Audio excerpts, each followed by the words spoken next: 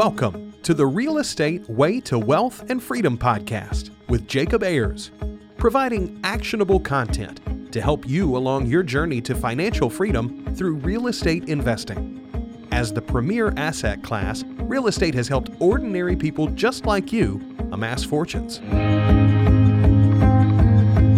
The benefits of passive income from real estate investing will allow you to live a life you want.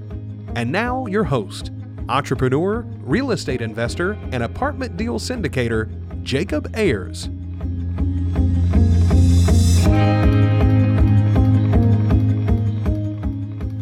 Hi, and welcome to the Real Estate Way to Wealth and Freedom podcast, episode 211. Hi, I'm your host, Jacob Ayers. Thanks so much for tuning in to this week's episode. You are listening to another episode of Friday Fundamentals. Hi, and welcome back. Well, hey, if you listened to last week's episode, you can probably tell I'm still getting over a bit of a sinus infection here, so my voice probably sounds a little bit off, but that's not keeping me from jumping on the microphone and bringing you another episode of Friday Fundamentals. So, without further ado, let's jump into it. This week's Friday Fundamental is how to analyze a market. When looking at real estate investing, there are a lot of things one should look at. Property type, age, construction type, deferred maintenance, value add opportunities, etc. But none of those is the most important factor. The three most important factors with real estate are location, location, location. Okay, I'm sure that's a joke some realtor has heard way too many times, but nonetheless, it's true. Location is the only thing you cannot change with the property. You can fix it up, tear it down, repaint it, change the use, and pretty much anything else, but you can't change the location. This is why it's important to select the right location of a property before looking at any other factor. So let's look at how to evaluate this. The location of a property is the market, and markets can be broken into submarkets and even neighborhoods. Not all properties in a state are created equal. Not all properties in a city are created equal. Not even properties in the same neighborhood. Think of your market.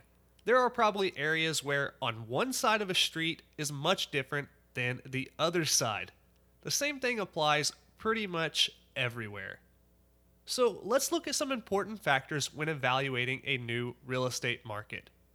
Now, when evaluating a market, we're concerned with two areas: demographics and economics.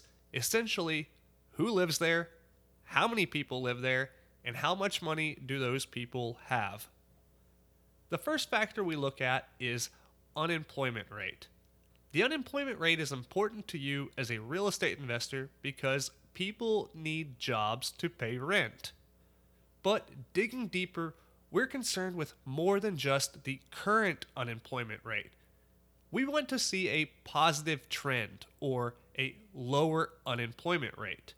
If fewer people are unemployed, that means more people have jobs.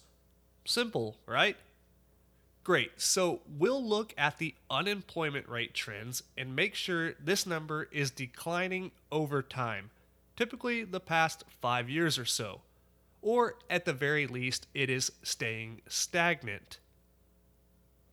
2 is population growth.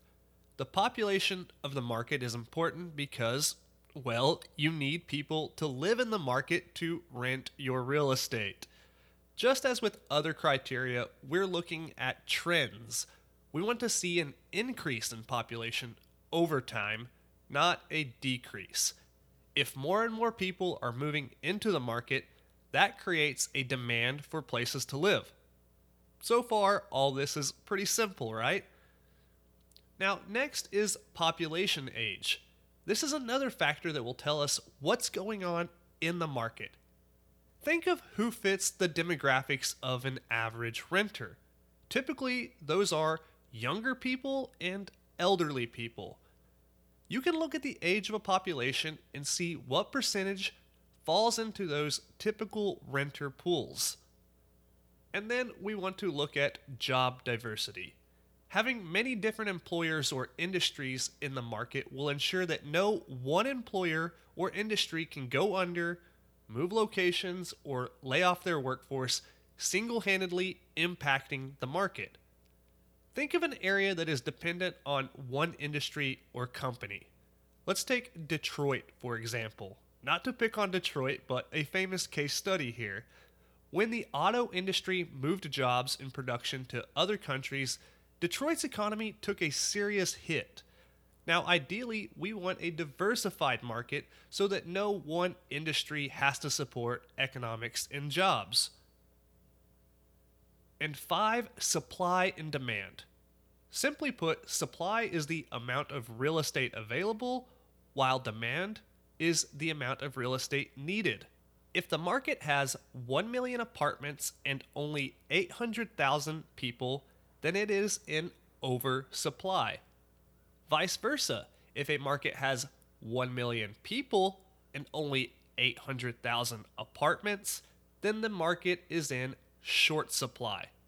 This, of course, is a simplified explanation, but you get the picture.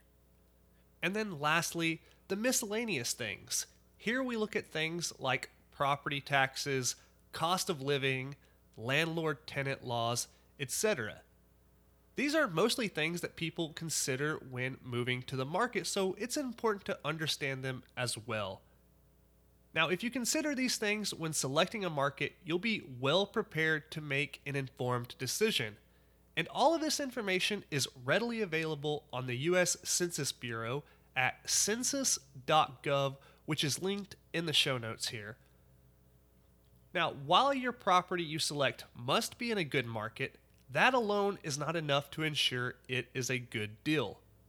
As Joe Fairless outlines in his book, The Best Ever Apartment Syndication Book, which I highly recommend, by the way, there are 3 immutable laws of real estate investing.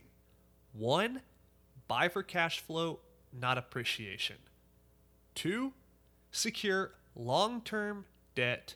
And 3, have adequate cash reserves. If you couple these 3 laws with selecting a strong market, you have a recipe for a successful real estate investment. Now, just like everything else, there is risk involved when investing. This much you know. The best hedge against risk is education, though. So learn as much as you can. Implement what you learn and take action. Use resources like Joe's book and others, podcasts, real estate conferences, and networking to leverage other people's experience. Do these things, and you'll be well on your way to building a real estate portfolio that gives you the wealth and freedom to live the life you want. Well, that wraps up this week's episode of Friday Fundamentals. Hey, I hope you're getting value from this show. If you like what you heard, please go over and leave a rating and review on whichever platform you're listening on. And as always, if you have any questions, comments, or would like to reach out to me personally, you can do that at www.jacobayers.com. Till next week, engineer the lifestyle you want. You've been listening to the Real Estate Way to Wealth and Freedom podcast, providing you actionable content to build your real estate empire. Nothing on this show should be considered specific, personal, or professional advice. Please consult an appropriate tax, legal, real estate, financial, or business professional for personal advice. The opinions of guests are their own. Information is not guaranteed. All investment strategies have a potential for profit or loss. The host is operating on behalf of the Real Estate Way to Wealth and Freedom, LLC, exclusively.